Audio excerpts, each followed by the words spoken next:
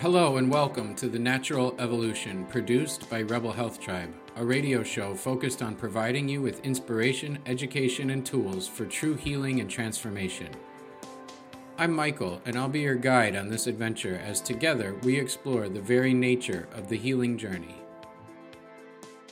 Hey everyone, this is going to be a really fun episode, one of our listener-supported, community-sourced episodes, which are so far turning out to be really fun to do. I'm here with a member of our Rebel Health Tribe community, DeAnn.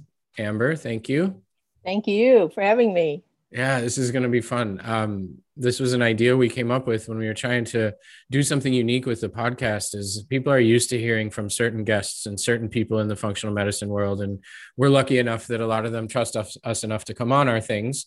But then I was like, how can we make this more fun and engaging? And how can we involve more people? And so we put out a little APB out to our community and asked for their healing journey stories. And yours is one that came in that really grabbed my attention, and I feel is one that needs to be shared. And so it's been really fun getting to know and meet and talk to some of our people who are valuable members of our audience and our community. And it's fun to bring you on to be on the other side of the camera. So I hope that you enjoy the experience here. And I just appreciate in advance because I know enough about your story to know that this is going to be really powerful for people to hear.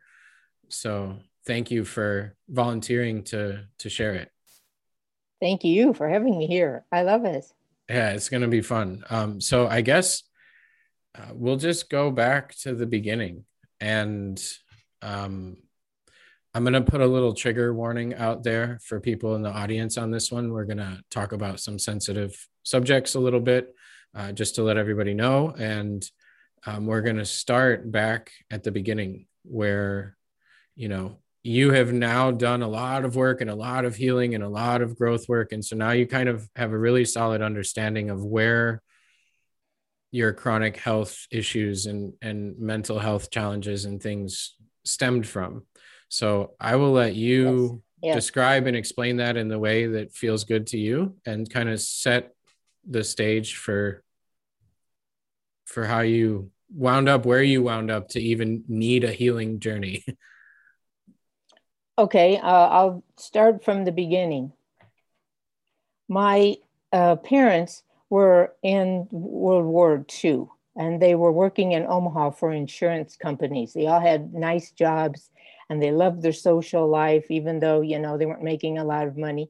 And then my mother got pregnant after 4 years of marriage, and she was shocked, and she didn't like this, and she wasn't happy. And then Dad wasn't happy because at that time when you worked, if you were a woman working in an insurance company, and you got pregnant, you were fired.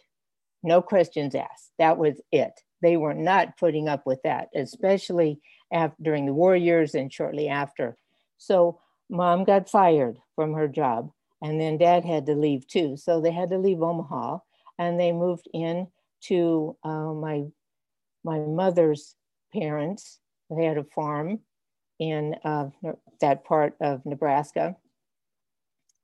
But the problem was my mother didn't like her mother. So there was a lot of friction there. And my grandmother didn't like my father. So right away, here she is pregnant, delivered the baby, and now she's in this really tense, stressful situation, which was her birthplace, which she never got along with anybody in the first place, and didn't know what to do, So she's really upset. So from there, they eventually found a farm and rented it, and then became farmers, because that's what my dad wanted to do. Then they eventually bought farm. They became very successful with what they were doing. But my dad was a workaholic. My grandfather, my mother's father, was a workaholic. There was a lot of family dynamics in there that were going to create a lot of stress. And they were going to create stress on me. So I was the one that was blamed for tearing up my mom's life in Omaha and ruining everything she had planned, because she now had to be a farm wife and a mother. So it was your fault she lost her job, her career. They lost their social life there. They lost all of those things. She lost everything. So it was all my fault. So she carried this revenge against me for a long time.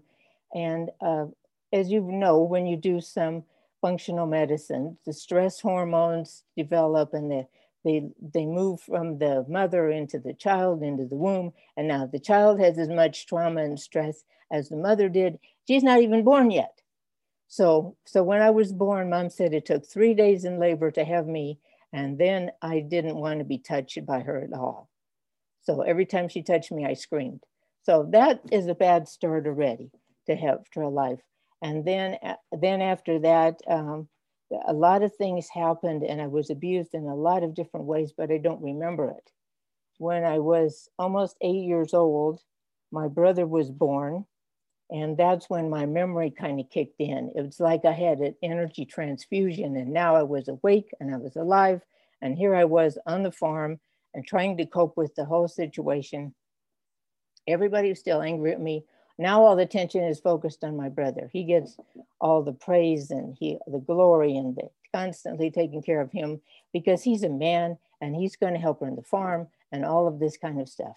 So I was ignored and there wasn't any security, there wasn't any safety, there wasn't any trust because every time Mom got upset about some little thing, she blew up and she started to hit me. And so I grew up with an overactive nervous system. I grew up with the fight, flight, or freeze thing going on 100 times a day, you know, and I had bad dreams. I had all kinds of things I couldn't relate. I ended up, the first couple of years of school, I did very poorly. I think I had D's and F's and everything. Something happened when I turned 8, and then I had that energy transfusion, and then I could do good in school. So while I was being ignored by my dad, ignored by my brother, and abused by my mom, emotionally, mentally, and everything, my outlet was going to school.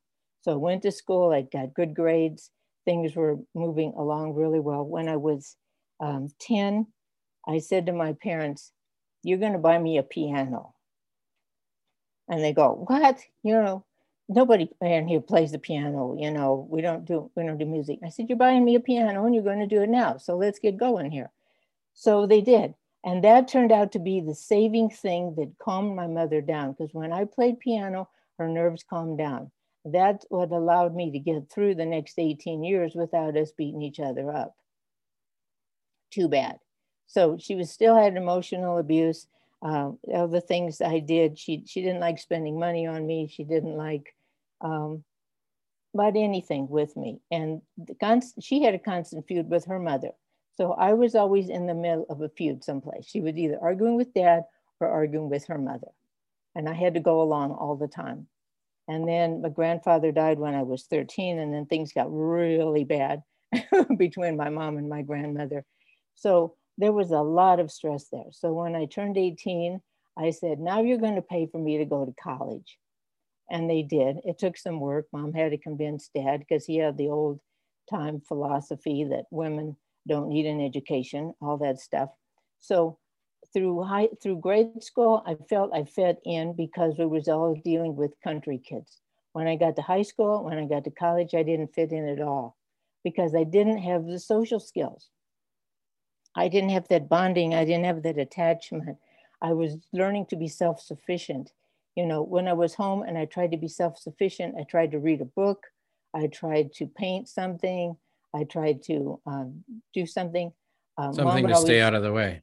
Mom would always squelch it. "Oh, you can't do that. We got farm work to do. We've got produce to do. We've got, you know, strawberries to pick. We've got da da da da." So there was always something going on, pulling me in all these directions.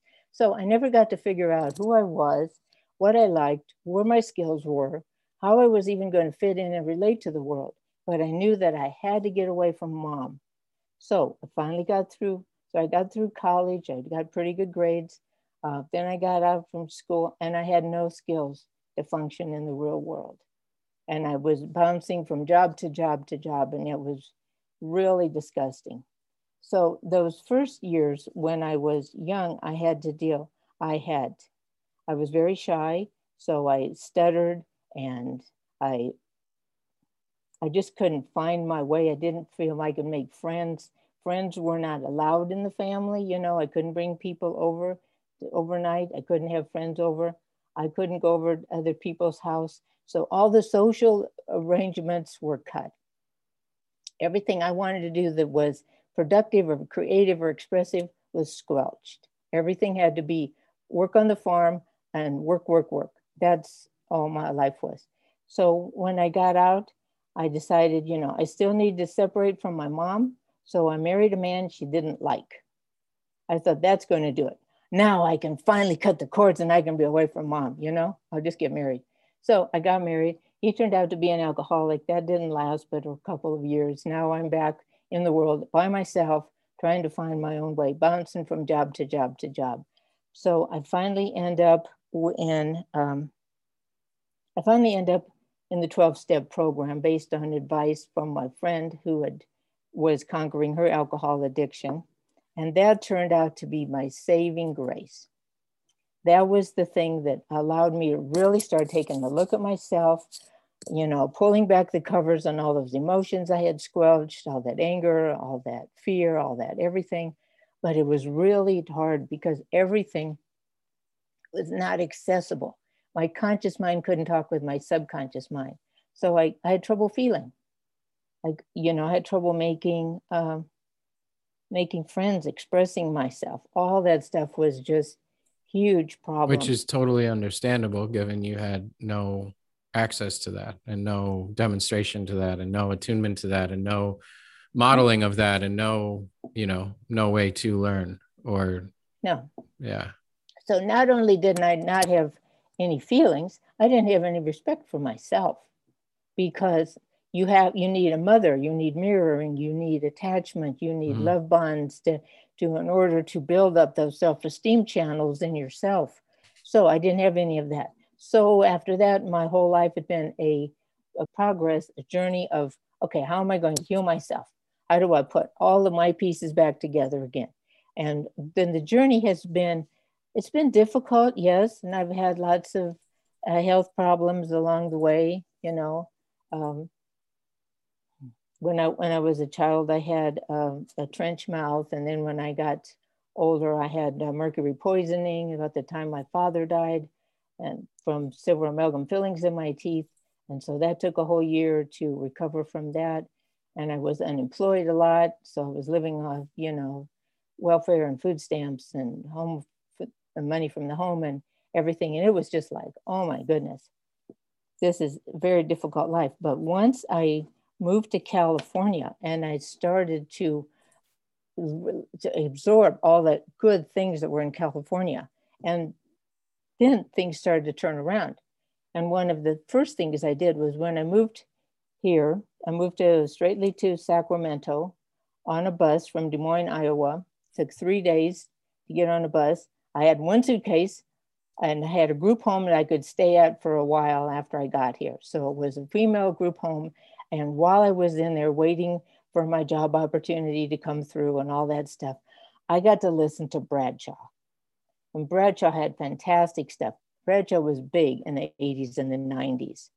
He was really big. And I was listening to his stuff and he's analyzing the family and the family connections and the dynamics and how addictions are born and created. And I was going, oh my God, wow, this is cool. So I just absorbed everything he was saying. And then, I got later on, I got settled, and then I could start buying the books and looking at my program and going to the psychics and the healers and everything. Were you pretty physically healthy as a kid or in high school or college? Did you always have symptoms and issues and things physically?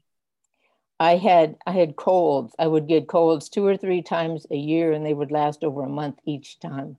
I was constantly blowing my nose. The sinuses were always draining. Other than that, I had good health. I didn't have any chronic issues. I didn't have anything. Once in a while I would get the flu. I had the measles, the chicken pox, all the standard childhood stuff. But my health was really good all through grade school, high school, college, everything. And it wasn't until, like I say, a year after my father died that I got the silver amalgam fillings and the mercury poisoning. How old were you when your father passed away? He passed away in 87. I was born in 50, so I was 37. Okay.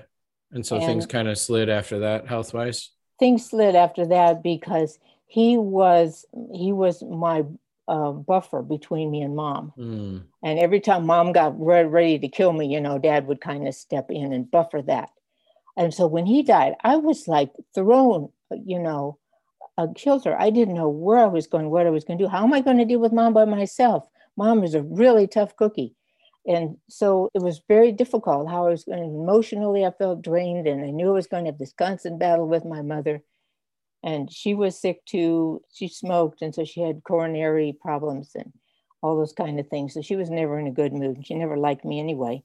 So yeah, that was a real trip. But then after that, when I started to get on my journey, that's when I started to discover that all of this is ancestral pain, ancestral trauma, things that she couldn't process, her mother couldn't process, all that kind of stuff.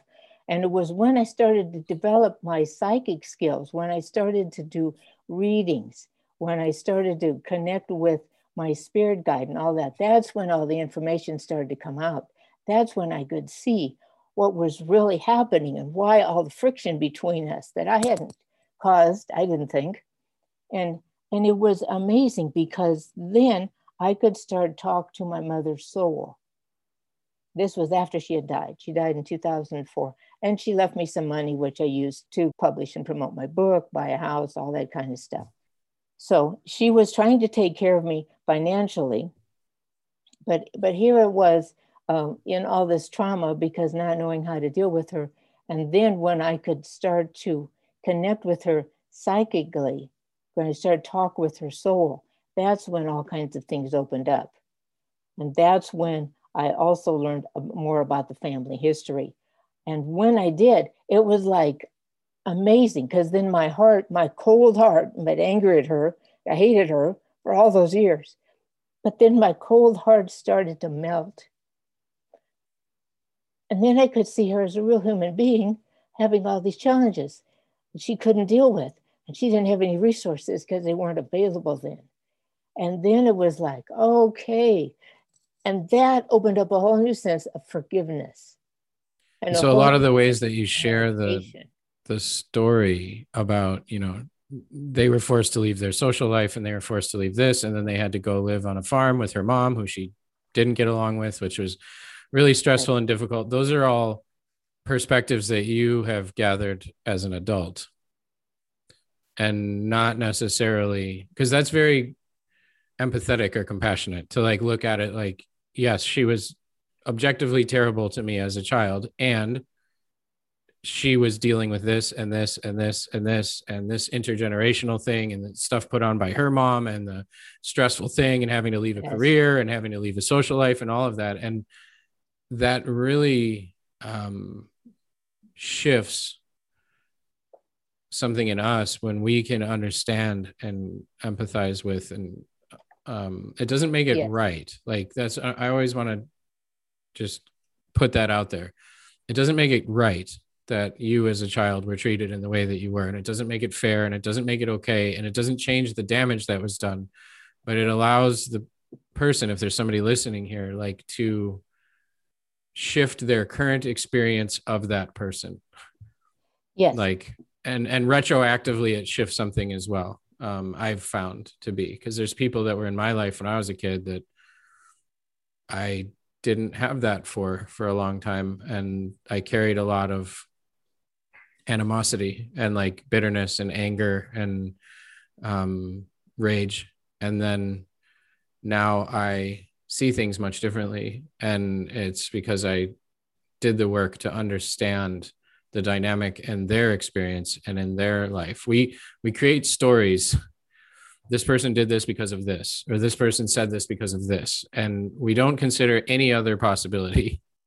And it's the story we run with. And as a kid, the story that a child might create in that situation is, you mentioned your self-esteem issues and your lack of ability to socialize and addiction and these things is, I ruined my mom's life. Like, I caused her to be like this. It's my fault. I'm the problem. I'm the thing that shouldn't exist. I'm XYZ thing, because children don't have the capacity to see the bigger picture, to understand the dynamics in play. They just know that the person who's supposed to be taking care of me is scary and unsafe and does not take care of me. And then there's this like isolation. I'm guessing you didn't really have anybody to communicate any of that to or with as a kid. I didn't have anybody to talk to at all because you're very isolated on the farm. Mm-hmm. And especially where we were, and it was the 50s and then moved into the 60s, and that wasn't available. Nobody was thinking about it in generational trauma. Nobody was thinking about problems of child abuse with the family. None of that existed until many years later on. But what you said was totally right. I had developed a I'm not good enough, I don't belong here kind of mentality. And I think that affected my, it was started by aura, it affected my interactions with people, it affected my ability to get certain jobs, it affected everything because— And your physical body. My physical body, yes. And what happened was, for when I was bopping around trying to find jobs after I graduated from college, I remember there were at least 10 years where I had to fight suicide thoughts. Mm-hmm. And it was only one kind of suicide I was thinking about. And this was something that happened in my family. So it was like I was going to repeat a suicide thing that was an accident, car accident, from my family. And I was going to terminate myself because it didn't seem like anything was going to work in my life. And it didn't seem like anybody cared. There was nobody there for me. But I was able to restrain myself so I wouldn't drive my car underneath a truck and kill myself. I was able to restrain myself, or my spirit did for some reason. And that's the only reason I'm here now, because that went on for many, many years. But that all has to be something that comes up as a result of your subconscious saying, okay. It's the programming. It's the story. Hey, if you're enjoying the show, make sure you head over to rebelhealthtribe.com/kit. That's KIT. And grab the RHT Starter Kit, which includes a sampler of 4 free videos from our professional masterclasses and webinars, the RHT Healthy Sleep Guide, the Wellness Vault coupon book, which will save you money on all of our favorite health-related tools and resources, a professional product guide, and a coupon for 15% off your first order in our shop. That's rebelhealthtribe.com/kit, KIT, and you'll get all that delivered right away. Also, if you're on Facebook, we've got a fun, engaging, and supportive group over there as well, with thousands of health seekers just like yourself. Just search for Rebel Health Tribe and you'll find us.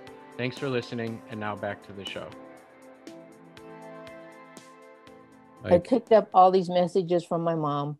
You're not good enough. You don't belong here. Why do I have to deal with you? You don't serve a function in this world. You'll never be anything, all. And you couple that with the stress, the utero stress, the in early childhood stress. And I've done a lot of study the last few years on like child development and neurobiology. And for anybody listening who's interested in that, check out Dr. Dan Siegel's work. The Neurobiology of We is a great book.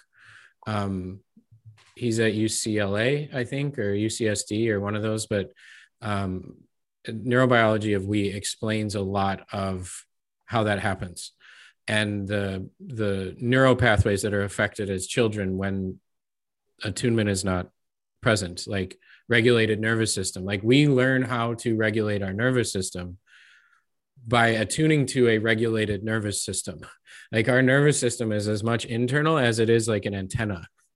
And so we regulate to the nervous system and infants, newborns, and fetus, infant, newborn, like that level of child does not have the capability to self-regulate a nervous system. It doesn't have it. It has to learn. It has to attune to. And so when you're tiny and you freak out and everything's going crazy, like every panic for a baby is like an existential crisis. Like they're hungry, I'm going to die.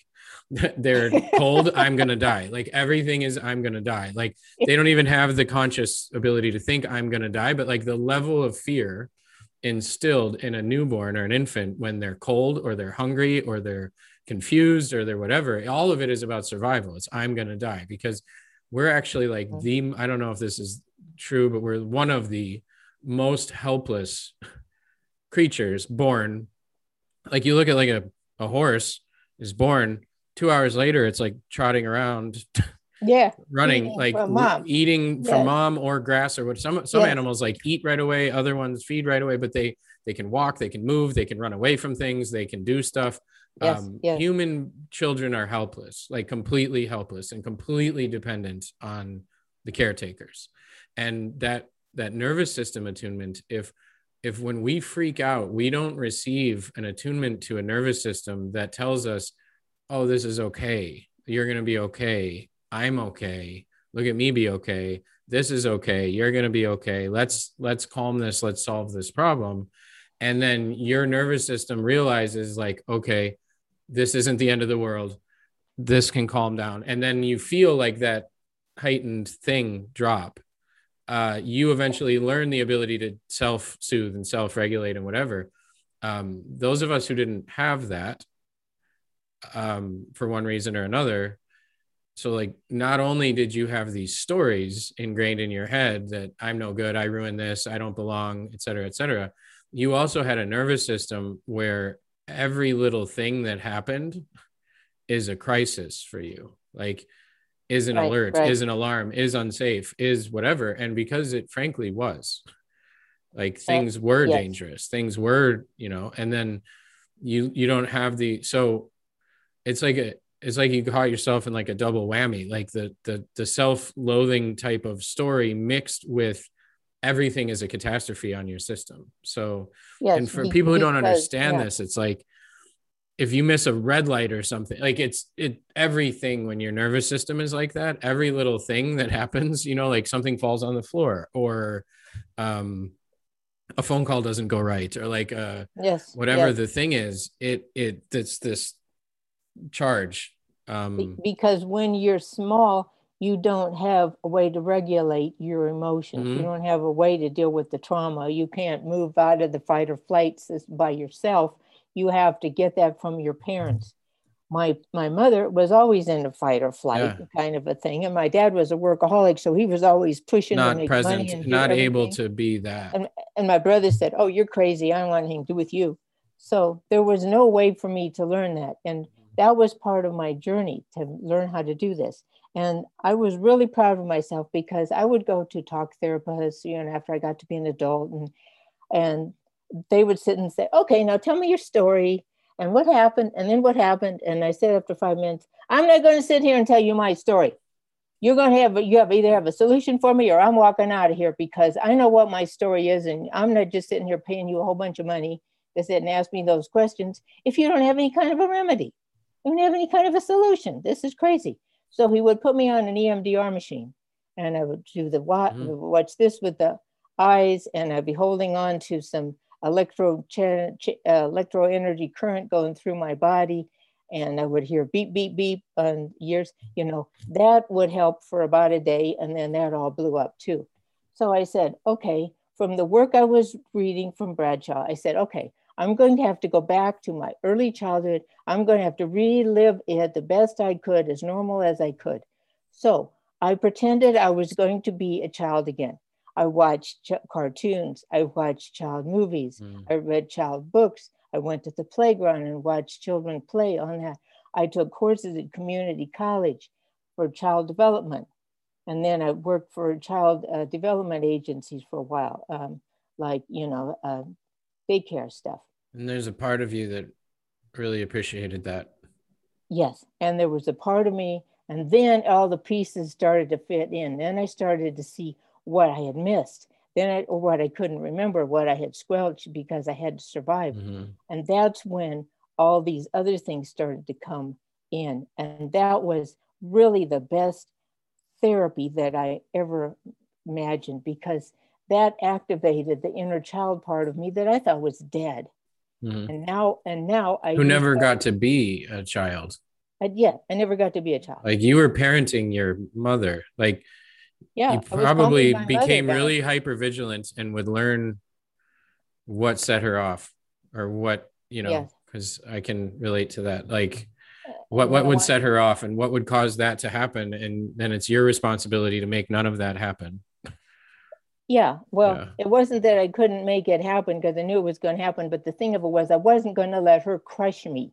Hmm. And I had this really strong desire, if we have to fight it out to the end, I'm going to fight it out, but she's not going to crush me like a bug, you know. Yeah. So I would stand up for my rights and then she would stand up for hers. And we were working in the kitchen and I would turn on the rock music and she would turn it off and I would turn it on and she would Well, turn that's it not off. getting to be a child. We had all of this just Yeah. going on. Yeah. There was no time to read books, no time to listen to music, no time to do anything. Play, explore. No, Yeah. no time to No. play, explore. It was all had to be directed to the farm Hmm. and what made the farm work. So it was when I took the classes, tried to redevelop my child development issues, that's when things started to perk up. Then I could move into the 12-step program, which is, for people Hmm. from dysfunctional addiction families. Yeah.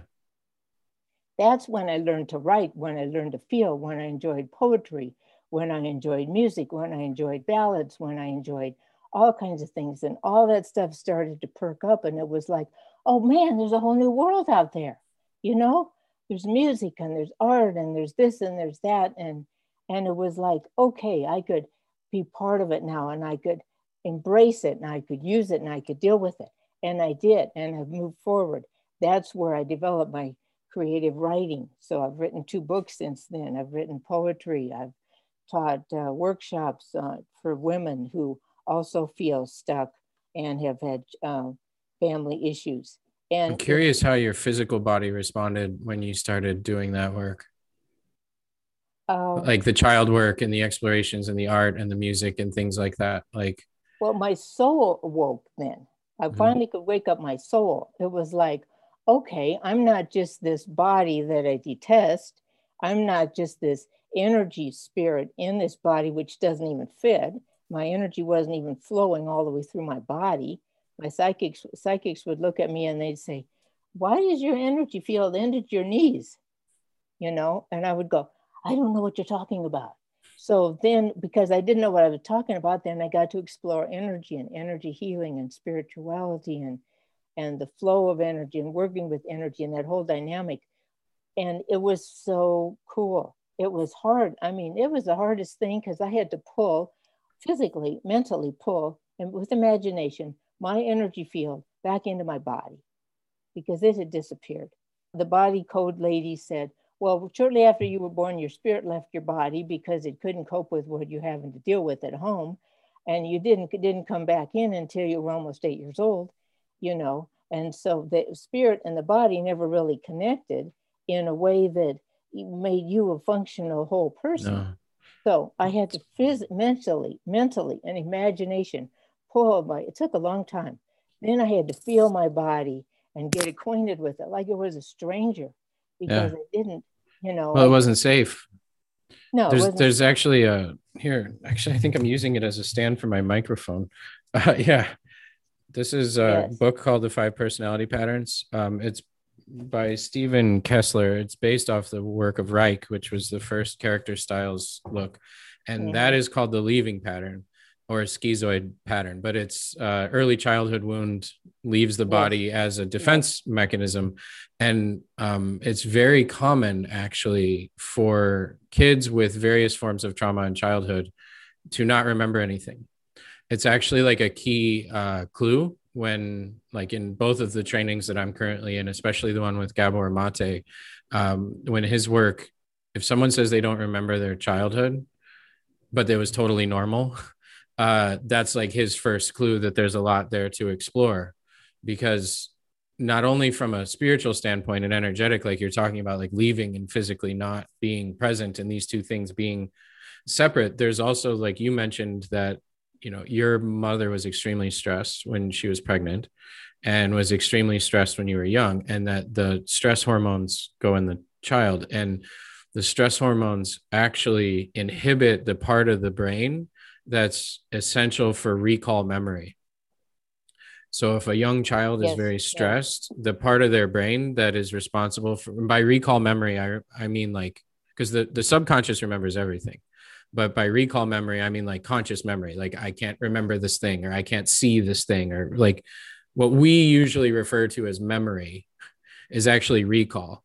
The subconscious mind remembers everything. Like that's stored in the body, it's stored in the mind. But like the cortisol and the other stress hormones actually shut down the function of and development of the part of the brain that is essential for having those recall memories. So like my wife, she remembers stuff from when she was like 2 years old. She'll remember like a party she was at and what somebody was wearing.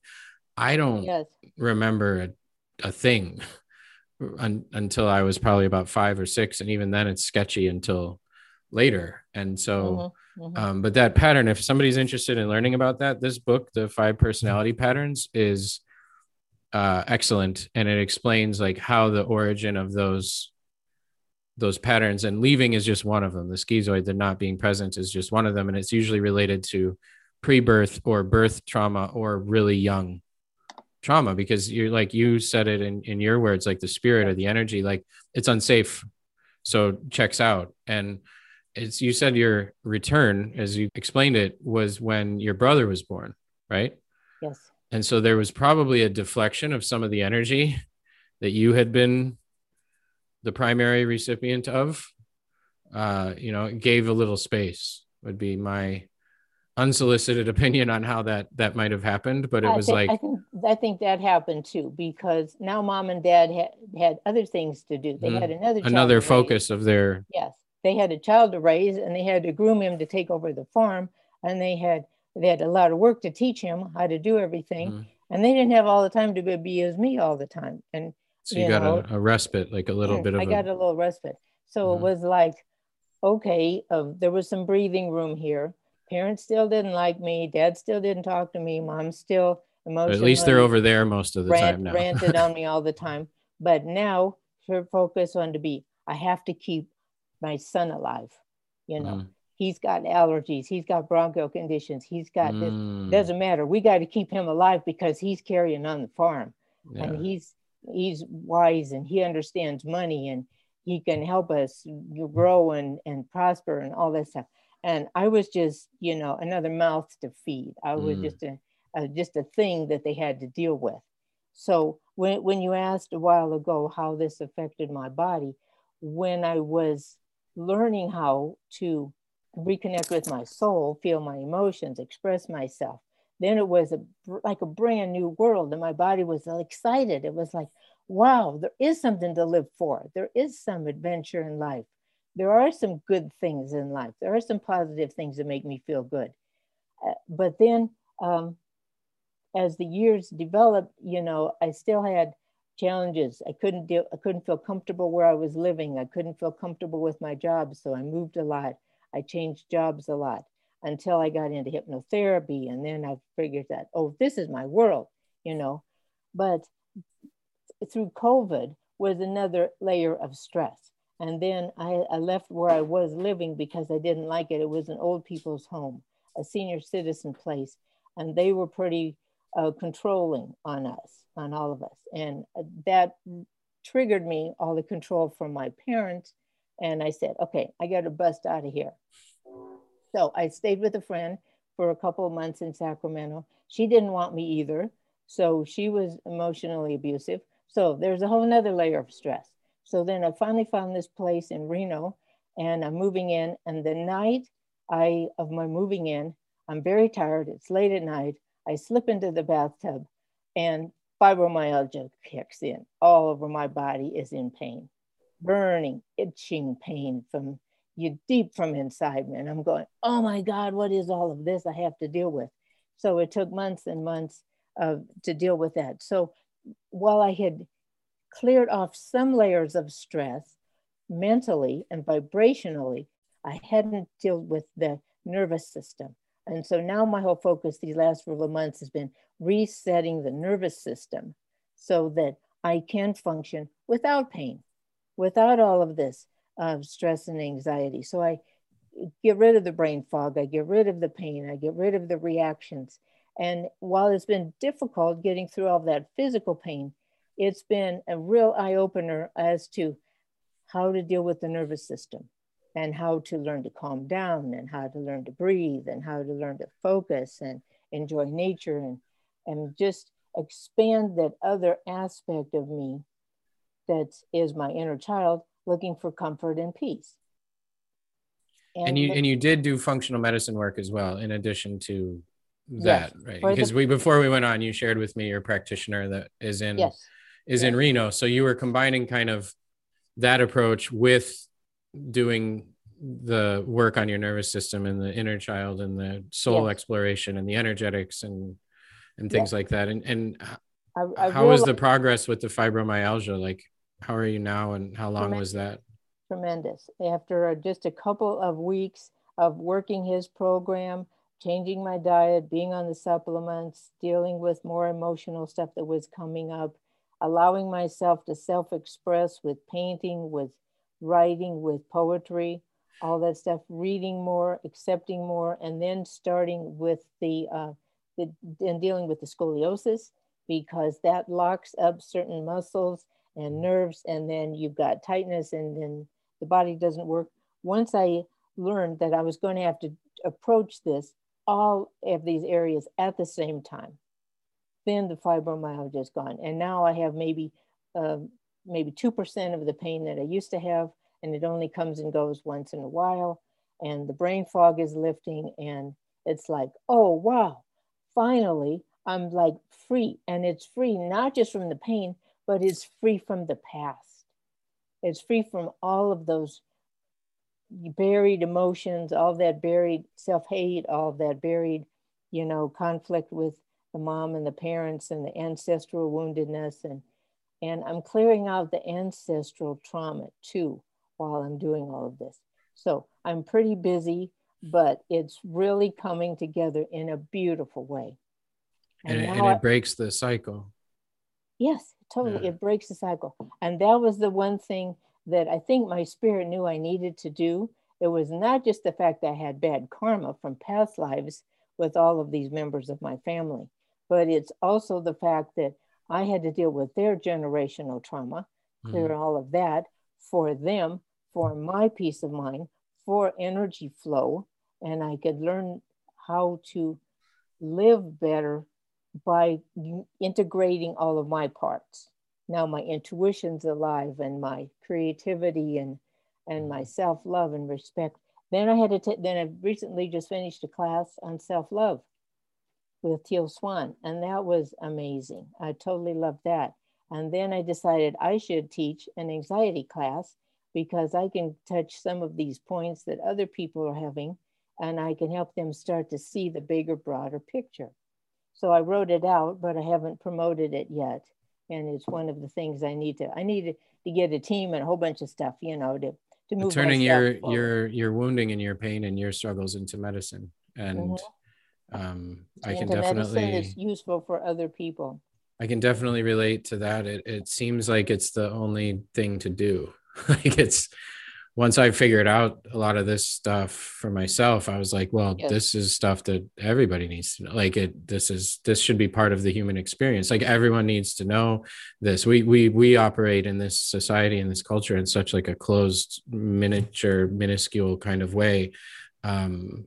Due to, I mean, you touch on so many different disciplines and lineage of healing and different types of things, like even intergenerational trauma. Like, some people may hear that in our audience and like roll their eyes or think like that's not a thing. Well, there's multiple levels on which that exists and shows up. Like, one, they've shown in, I believe it's mice or rats or something, 12 or 13 generations. If a rat or mouse, I don't remember, a rodent is traumatized in some way by a sound or by a thing or whatever, it's 12 or 13 generations later that their offspring still have a fear of that thing.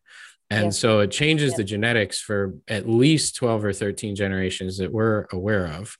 And then also it's passed down in the behaviors themselves.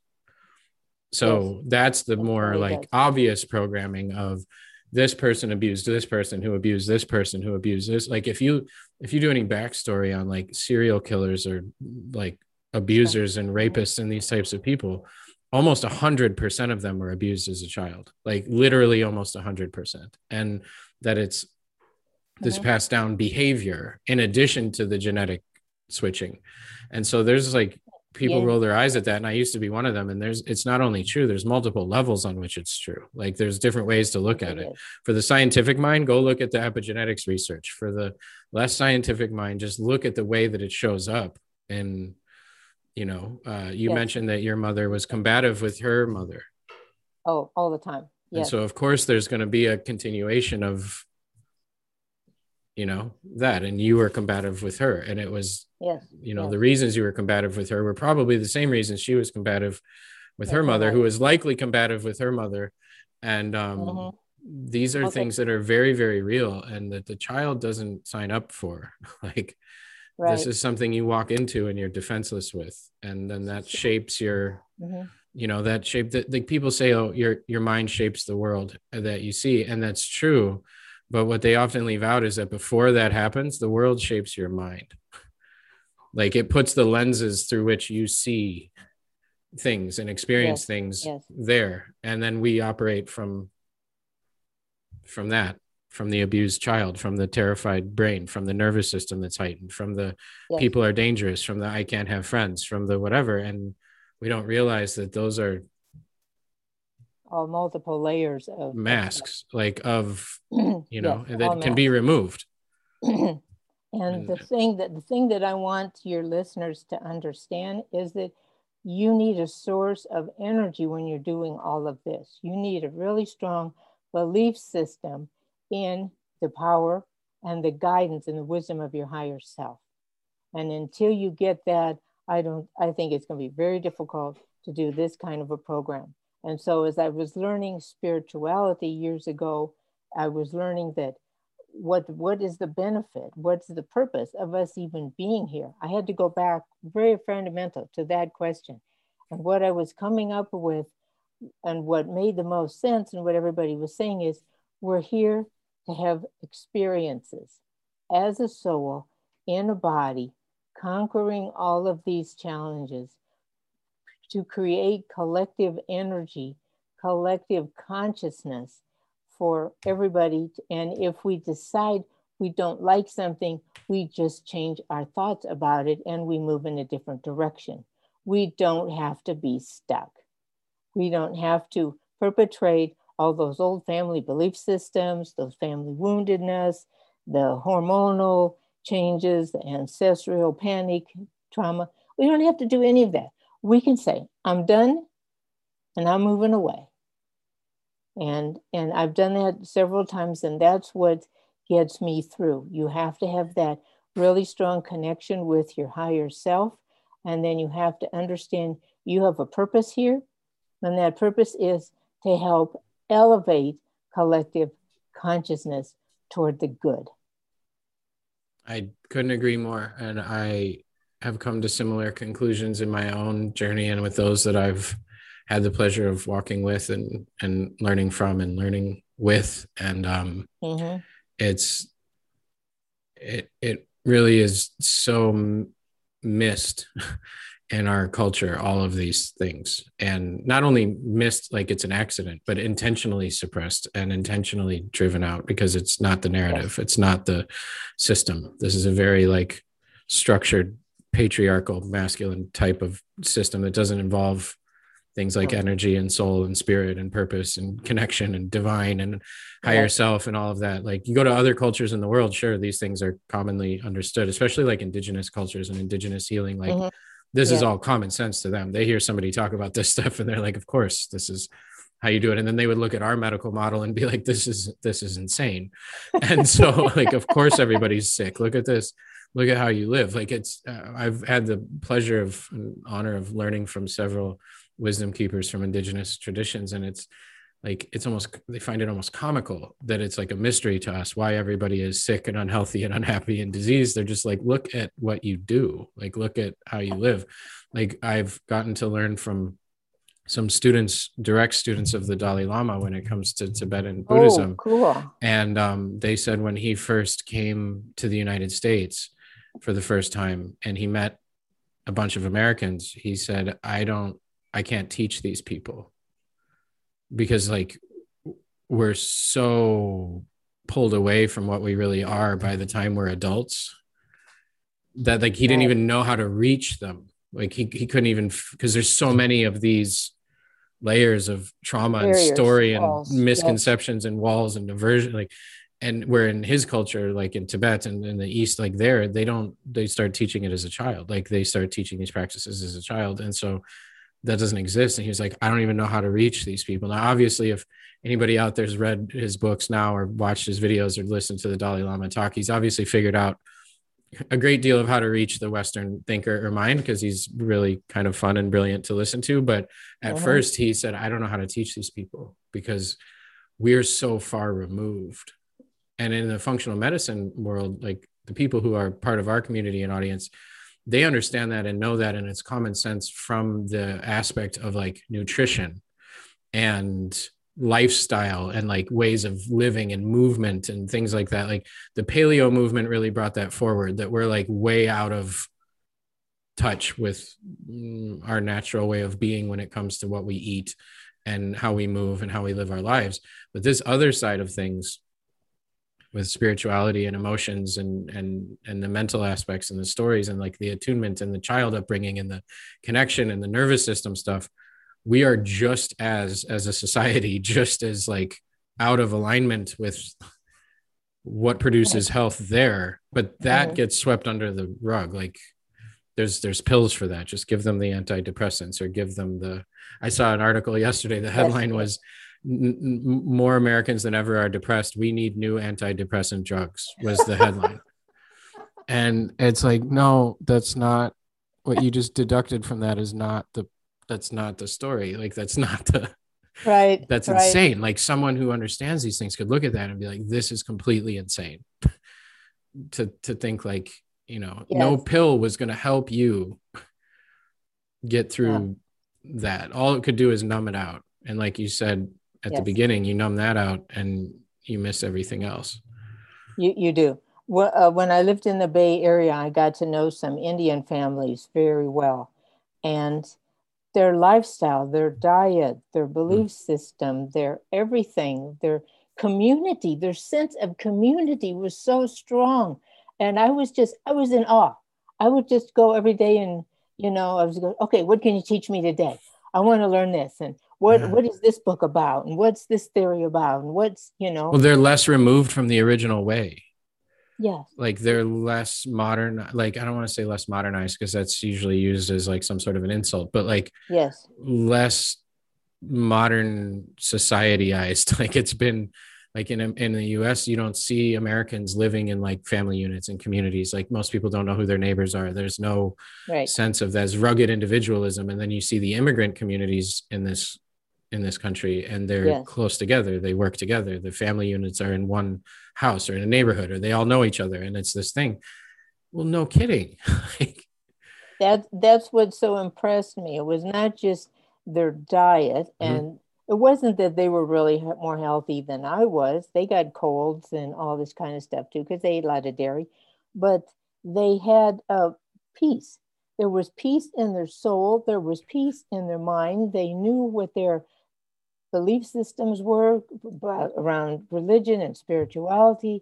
They knew who they were, what they could do, and they had a community. They had a community. I mean, they were tight. They got these Yahoo pages. They got this group. They got that group. They want something. They're on. Helps with each other's kids, like communicating, family getting jobs for each other. Like it's jobs. Yeah. Where do you buy this kind of food, and where do you buy that kind of vegetable, and how do you deal with this at the school? And they're communicating all the time, sharing all this information. Everybody knows everybody else's business, and it's okay. It's not gossipy, and it's not belittling, degrading. It's community. It's like a village, like a tribe. It's like a village, like a tribe. And I'm going, oh my God, we have missed that in our whole society. So how do I get that? Where can I be part of that? I want to be part of the tribe. Where do I sign up? And they say, you're not Indian. So shoot. Give me a do-over next time. I'm not Indian. Maybe next reincarnation. But it's possible. There's ways to create that, and there's ways to find that, and there's ways to explore that. And like that is an essential part of healing that most people miss out on too. Like a lot of our audience, a common theme that I see in the chat rooms during our webinars and things is like, how do I get my family on board with this? Or how do I, I don't have anyone to support me, or I don't know people like you guys in real life. How do I find any people? And it's a real challenge. Like, it makes doing any of this stuff much harder if you don't have that support. So well, we're at about time, and this has been really enriching, I feel, and I Thank hope you. that everybody can appreciate, I understand the amount of work that you've done. I have an understanding of what are the results of what you went through, and what is that, where does that leave someone, and what's needed to move through that, and how much this is not like a snap your fingers and decide I'm better type of scenario. Like, a lot of the things you've mentioned are a lot of work, and They were a lot of work, and I've yeah. worked really hard, at least 10 years on this, and then like 5, 10 years before that, when I was learning to write, learning to feel, learning to do all that stuff. It's been a long journey, and I have had to drop connections with certain people. I've had Mm-hmm. to drop connections with certain programs. I had to take MDs out of my life, put functional medicine people in. I've had to adjust all of those things so that I'm doing what's good for me, so that I'm bringing in resources for me, and to finally get to the point where you start looking at, yeah, me is important, and I got to have a community of support people here, medical, you Mm-hmm. know, spiritual people, all that around me to support me. That's a huge step to make too. And that's another reason why I'll never go back to live in the Midwest. It's just not there. Hey, as an Illinois boy who lives in California, I can't disagree with your assessment there. There's I will also not be moving back to the Midwest anytime soon. And I've actually been to Des Moines, Iowa several times, and Omaha and those areas. So I'm pretty familiar with the vast amount of nothing that's there, and the distance that was probably between your house and the nearest people, and the social disconnect Yes. that goes on with that, especially Yeah. in your situation. So kudos to you, and thanks for Thank you. sharing it. And now you do work to help others. My work is on a website called coachingbyamber.com. And on that website are also links to my social media channels. I'm on Facebook, LinkedIn, Twitter, do a little on Instagram now and then. And I'm soon going to be moving on to all of the new social media platforms that are out there, because I think Wow. they're going to be really valuable. So I have a couple of web Facebook groups. I have a Transform Childhood Experiences, Trauma and Stress, and I have one on Anxiety Tamed. So Great. they can find me on Facebook, any of those groups, and send me some questions, some comments, and whatever. I've just made some posts now, and I've got some new blogs coming up. And I've written 2 books. Those books are on my website pages. Congratulations on that. That's no small Thank you. feat. I've kicked around the idea a few times, and the scale of it always gets the best of me. And I think, no, you can't do that right now. So at It's a some huge, point I'll it's a jump huge in, but effort.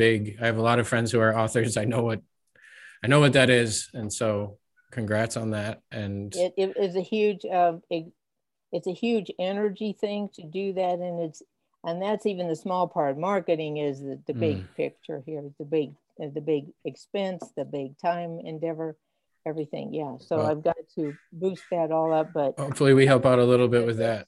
Everybody head over and check out Amber's work and her books and her Thank you. Facebook groups and everything else. And thank I you do for reaching really good out. services. I do really good services. I'm Good sure that you do. classes, You're good working books, from and materials. experience, and you can I do. understand where people are at. And that's a huge thing in helping people heal in any regard, is being able to see where they are and understand where they are, and for them to feel seen and understood. And so you have, unfortunately, all of the experiences necessary to be able to do that, but then those burdens and those pains become gifts. So They do. it's They do. really inspiring. So thank you for reaching out, and for volunteering to share, and for coming on and sharing your story, and for everything that you're doing. Thank you so much. Best of luck, Nico. And this brings us to the end of today's episode. Head on over to rebelhealthtribe.com/kit to access the RHT Quick Start Bundle, which includes 4 full-length presentations from our RHT masterclasses, 2 downloadable PDF guides, and a 15% off coupon which you can use in our retail shop. If you're on Facebook, come join our Rebel Health Tribe group over there. And finally, if you like the show, please subscribe, leave a review, and share with your friends. Thanks for joining us, and we'll see you again soon.